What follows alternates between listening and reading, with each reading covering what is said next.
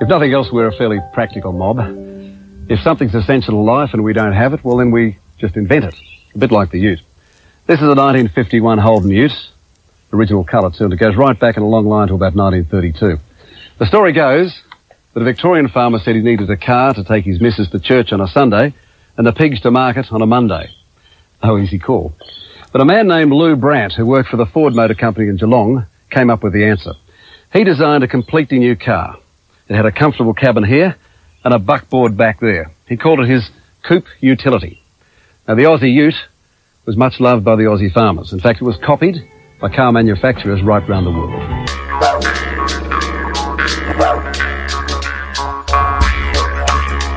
G'day guys, and welcome to Aussie English. My objective here is to teach you guys the English spoken down under. So whether you want to speak like a fair dinkum Aussie, or you just want to understand what the flippin' hell we're on about when we're having a yarn, you've come to the right place. So sit back, grab a cuppa and enjoy Aussie English.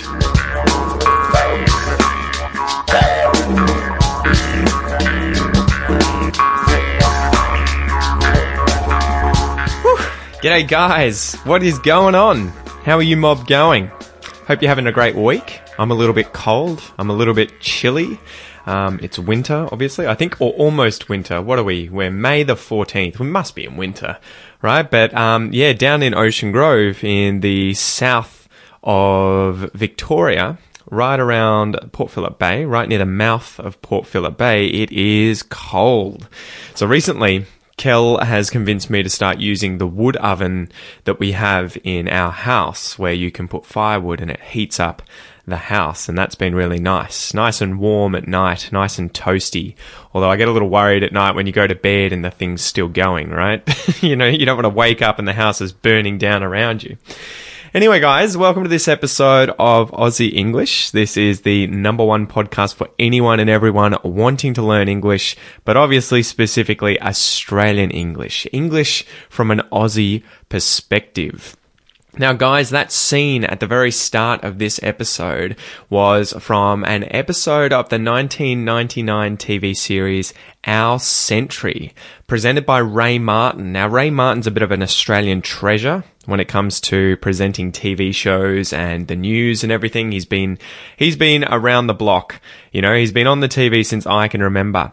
But this series was really interesting as it was talking about the car in Australia and its role in Australian culture over the last, would have been like 70 years at the time, because it was obviously 1999. We were going into the year 2000, into the next millennium, and so they were celebrating that by talking about all of these cool things that happened in the previous century. So go check that out, guys, on YouTube. It was an interesting video, but I thought it was important because he spoke about the Australian ute, which is what we'll get to in today's Aussie English fact. Now, guys, if you would like to get access to the transcripts and all of the other premium content for this podcast, go to aussieenglish.com.au, and for the price of a few coffees a month, you can sign up for the podcast and get everything in there. If you want to get access to all of my course material, all the advanced English courses, there's like 60 plus English courses in the Aussie English classroom now. All you need to do is go to, again, aussieenglish.com.au and sign up to the Aussie English Classroom, which also gives you access to the podcast material. Okay, so there's those two options. I had people saying to me when I was developing the website, I just want access to the podcast material. So you can just get that if you wish via the premium podcast. And I also had people saying, well, we want other course content, stuff for pronunciation, for expressions, vocab, listening. We want interviews with other people, but we also want the podcast too. And that's why there is the Aussie English Classroom. Now that's growing. I'm putting together a lot of new things in the Aussie English Classroom in the coming months. There is now a forum in there where you guys can ask questions. You can get to know one another. You can talk about certain topics, whatever that may be, English related or not.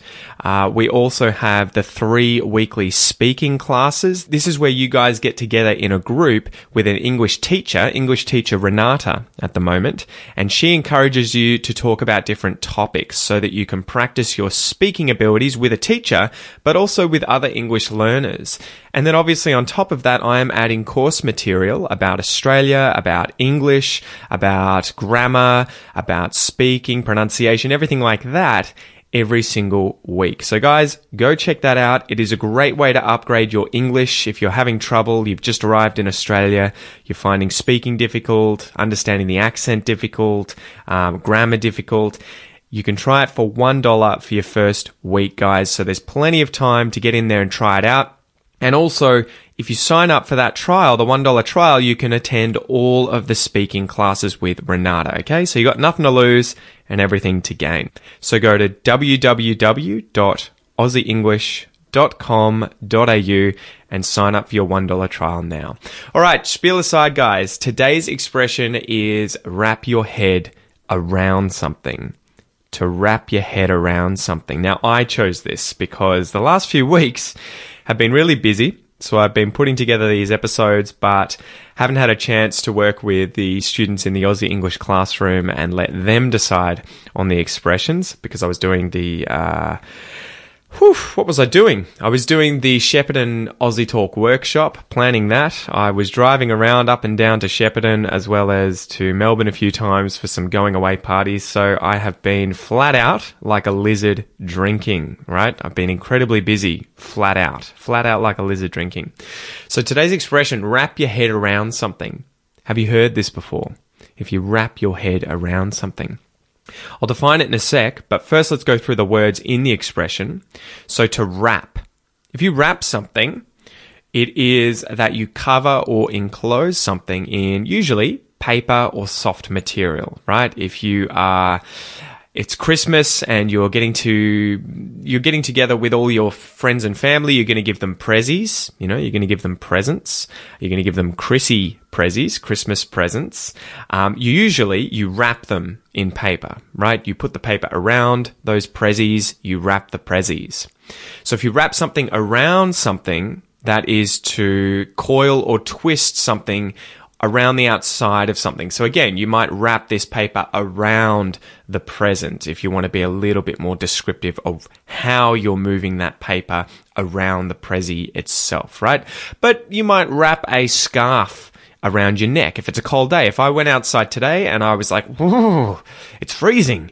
I need a scarf." I find a scarf and I put it around my neck. I'm wrapping it around my neck. If I get out of the shower and I get the towel off the hook or off the hanger, and I put it around my body, I'm wrapping the towel around my body.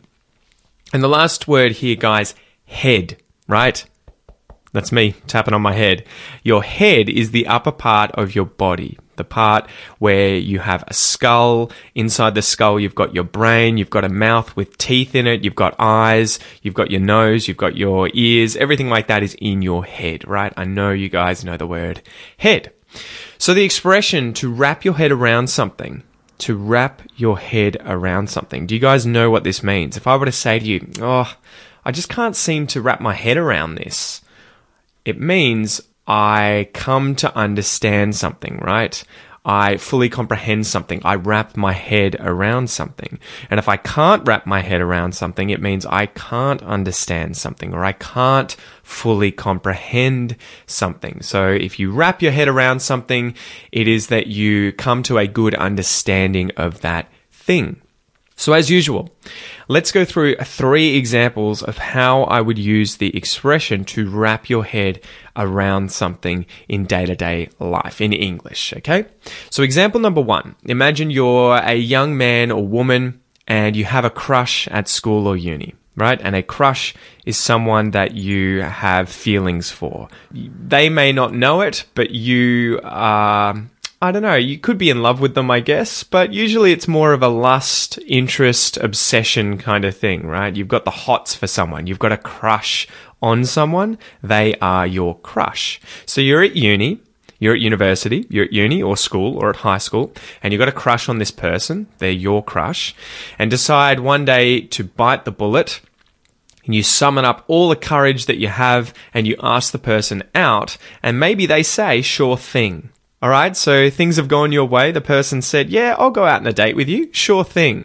So you tee up your first date together and you end up going out to have coffee in a nice, cozy cafe somewhere in Melbourne, right? Melbourne's renowned for its cafes and its coffee. So you go out there, you order a large cap or maybe a flat white.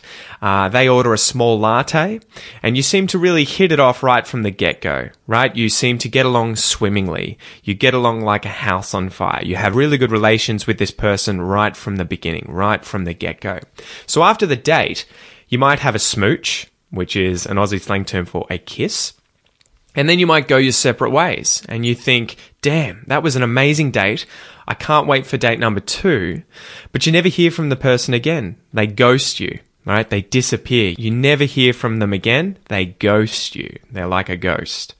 So you might call up your friends and want to talk to them about what's happened and that you're frustrated, that you don't understand what's happened. And you might tell them, man, I had this great date the other day with my crush from uni, but they never replied to me. They disappeared. They ghosted me, and I can't wrap my head around it. I don't understand why that's happened. I can't fully comprehend why that's happened. I can't wrap my head around it.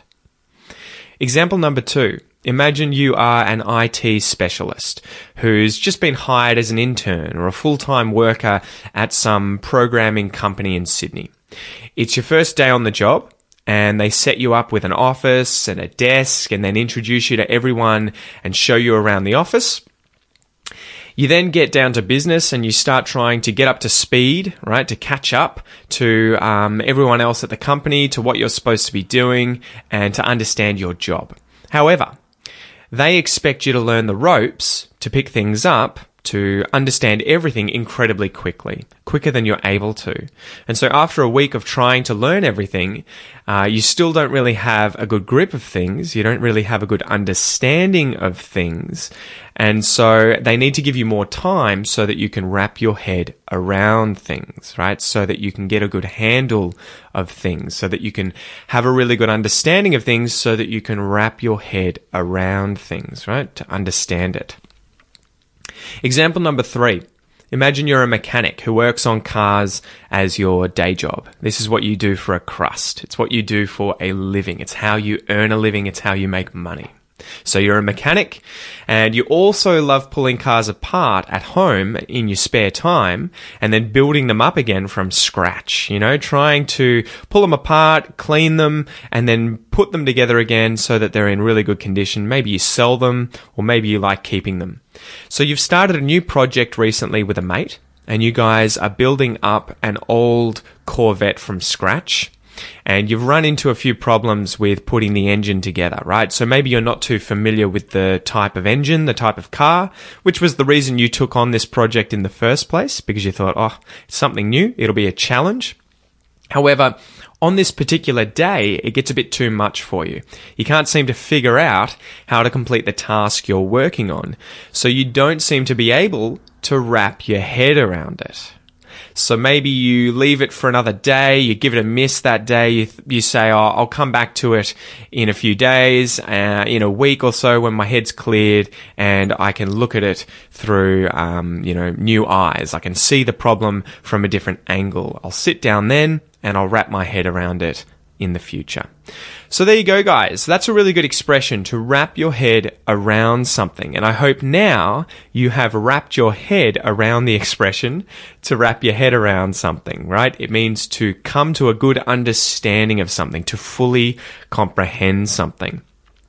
So let's go through a little pronunciation exercise, guys, where you can work on your pronunciation in English. We'll go through the expression phrase itself, and then we'll go through a sentence where I conjugate through the different pronouns, okay? So listen and repeat after me. To wrap. To wrap your. To wrap your head. To wrap your head around. To wrap your head around something. To wrap your head around something. To wrap your head around something. To wrap your head around something. To wrap your head around something.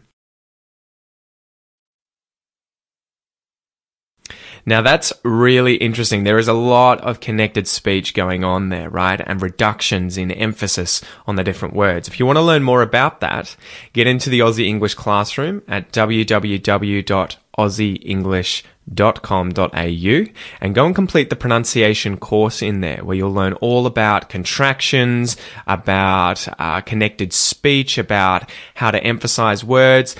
But today I'll tell you in this phrase, right? To wrap your head around something. How does this phrase change when I say it really quickly? To wrap your head around something. There's a lot of things going on there, right? To at the start gets de-emphasized and we use a schwa vowel sound instead of the oo vowel sound. So we say to wrap your head around something. That also sort of happens with the word your. So you'll notice instead of me saying your head around something, I say your head around something. Yeah, right? To wrap your head, to wrap your, to wrap your head around something. The last thing I want to tell you there is that the D at the end of the word head becomes a T flap because it's followed by a vowel sound at the start of the word around. So instead of head around, you're going to hear head around, right? The T flap, head around. That happens with both D's and T's when there's a vowel sound on either side. So let's keep going. I couldn't wrap my head around it.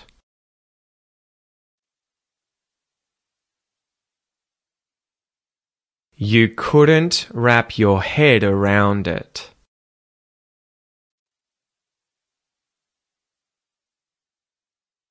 He couldn't wrap his head around it.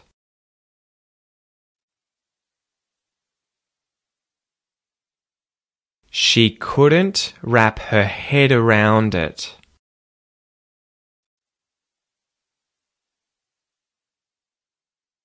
We couldn't wrap our heads around it.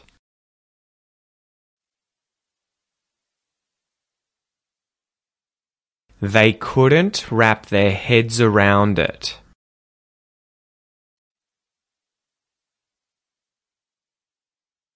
It couldn't wrap its head around it.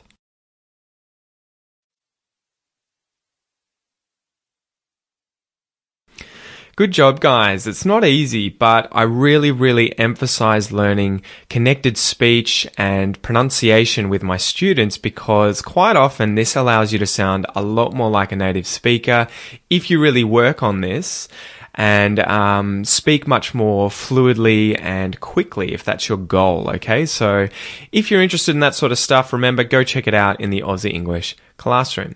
So anyway, how did I get utes? Today for the Aussie English Fact, we're going to be talking about utes, right? Utility vehicles in Australia. But how did I get utes from wrap your head around something? So I was thinking, okay, wrap your head around something. That's similar to the expression wrap yourself around something, which maybe we'll go over in the future. But if you wrap yourself around something, you can say that when you're inviting someone to eat something or consume something, right? If I hand you an ice cream, I might say, oh, wrap yourself around that, right? Wrap yourself around the ice cream, as in put it in your mouth, wrap your mouth around it and eat it. But we can also use this when someone crashes a car into something, because quite often when that happens, the car wraps itself around, say a power pole. It crashes into it, it wraps itself around it. So I thought, okay, cars, and then I thought utes. So today we're going to talk about the history of utes in Australia. So what's a ute? A ute, it's a slang term in Australian English, and a ute is just short for the phrase a utility vehicle, or what they would call a pickup or a pickup truck in the US. That's how they refer to it there, but we call it a ute. These cars are designed to travel over rough terrain, and they have a tray on the back that can carry cargo, equipment, tools, materials, quite often used by tradies in Australia. So today, the stereotype of a ute owner is a young male tradie in Australia, and they're found far and wide all across the land down under. So how, where, and why was the ute invented? As with most things, In America is where the concept of a two-door vehicle with a tray at the rear began. And it was back in the 1920s with the Roadster utility models, aka Roadster pickup or light delivery, where the first ute can sort of trace its ancestry to. In comparison to today's hardtop fixed steel roof utes, which you find in Australia and in America, these cars were soft-top convertibles back in the early days. However, Ford Australia is claimed to be the very first company to produce an Australian-style ute, which was first released in the year 1934. That's right. Any Holden ute fans out there who despise Ford utes know that Ford beat Holden to the punch in terms of creating the Aussie car icon.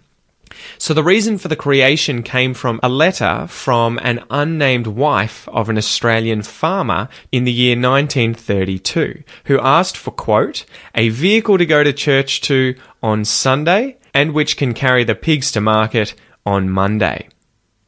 Instantly inspired and seeing the appeal and selling strength of the idea, Ford designer Lou Bant set to work designing a two-door body with a tray at the rear for the American Ford Model A chassis, and the model was named the Coupe Utility. When the model made its way to American soil, Henry Ford affectionately nicknamed it the Kangaroo Chaser. Holden was a little slow on the draw and only released their first ute model 16 years after Ford in the year 1951. From that moment, when Holden utes first put rubber to the bitumen, first hit the road, the long-standing Ford-Holden rivalry kicked off. Once the 50s rolled by, it was on for young and old, with numerous other car manufacturers having noticed the appeal of the ute and putting their own takes on it into production. Chrysler, British Leyland and Hillman all started releasing their own models in the 1950s. And in later years, Asian car companies such as Nissan, Proton, Subaru, Suzuki and even Toyota also got in on the action. However, none of the other brands stood the test of time and achieved the same level of fame and notoriety of the Ford and Holden models. So the cultural impact of the ute in Australia. For the past 80-odd years or more, the ute has embedded itself further and further into Australian culture, particularly in more rural parts of the continent. A common occurrence today are ute musters, which are Aussie festivals that bring together large numbers of utes and their owners. And these farm parties usually include competitions and other side events taking place annually and normally lasting several days. You know, they're a real festival and are held all throughout rural and regional parts of Australia and even New Zealand. Quite often, attendees have heavily customised their utes with bull bars, spotlights, oversized mud flaps, exhaust pipes, and UHF aerials. Since the year 1998, the ute muster held in Deniliquin, more affectionately known as the Denny Ute Muster, has become a major attraction for the region. And don't worry, if you're not located in a regional or rural area, there are high-performance street utes including Ford's FPV F6 and Holden's HSV Maloo, each of which are ridiculously high-powered 6-litre V8s, producing up to 425 kilowatts or 570 horsepower. You can get these and you can hoon around the cities in them. And if you're a bit more of an old school rev head at heart, there are plenty of older Ford and Holden ute models from the 50s, 60s, 70s and onwards that you can lash out on and buy, albeit for a pretty penny, as ones in good nick are few and far between these days. You'll often see convoys of these cars out and about on weekends as club members get together and go on road trips or attend meetups. Anyway, guys, my question for you today is, have you seen a ute down under in Australia? And if you haven't, make sure you keep an eye out for them in the future, as there are bucket loads of them in Australia. Anyway, thanks so much for joining me today, guys. It's always a pleasure, and I hope to see you in the next one. Peace out. G'day, mate. Thanks for listening to the Aussie English podcast. If you'd like to boost your English whilst also supporting the podcast and allowing me to continue to bring you awesome content every single week, please consider joining the Aussie English Classroom at www.aussieenglish.com.au and start your $1 trial today. You'll get unlimited access to the premium podcast as well as all of my advanced English courses, and you'll also be able to join 3 weekly speaking calls with a real English teacher. Thanks so much, mate, and I'll see you soon.